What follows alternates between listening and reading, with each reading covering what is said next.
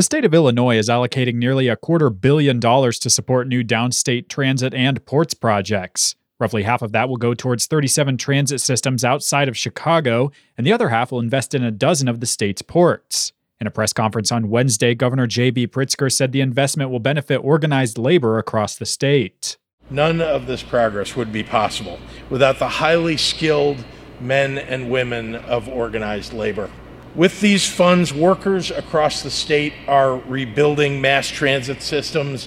The money is the latest round of funding from the $45 billion Rebuild Illinois program. Including this newest round of investments, Illinois has devoted a combined $601 million to ports and downstate transit via that 6-year initiative, which began in 2019.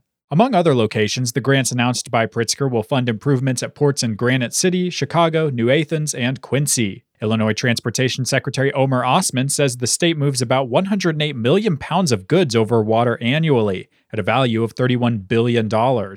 We are not only turning around projects and putting people to work more quickly, but we are creating opportunities for long-term job growth. According to the governor's office, another round of funding for downstate transit projects will likely be announced later this year. For the Illinois News Connection, I'm Jonah Chester. Find our 8 trust indicators to support transparency and accuracy at publicnewsservice.org.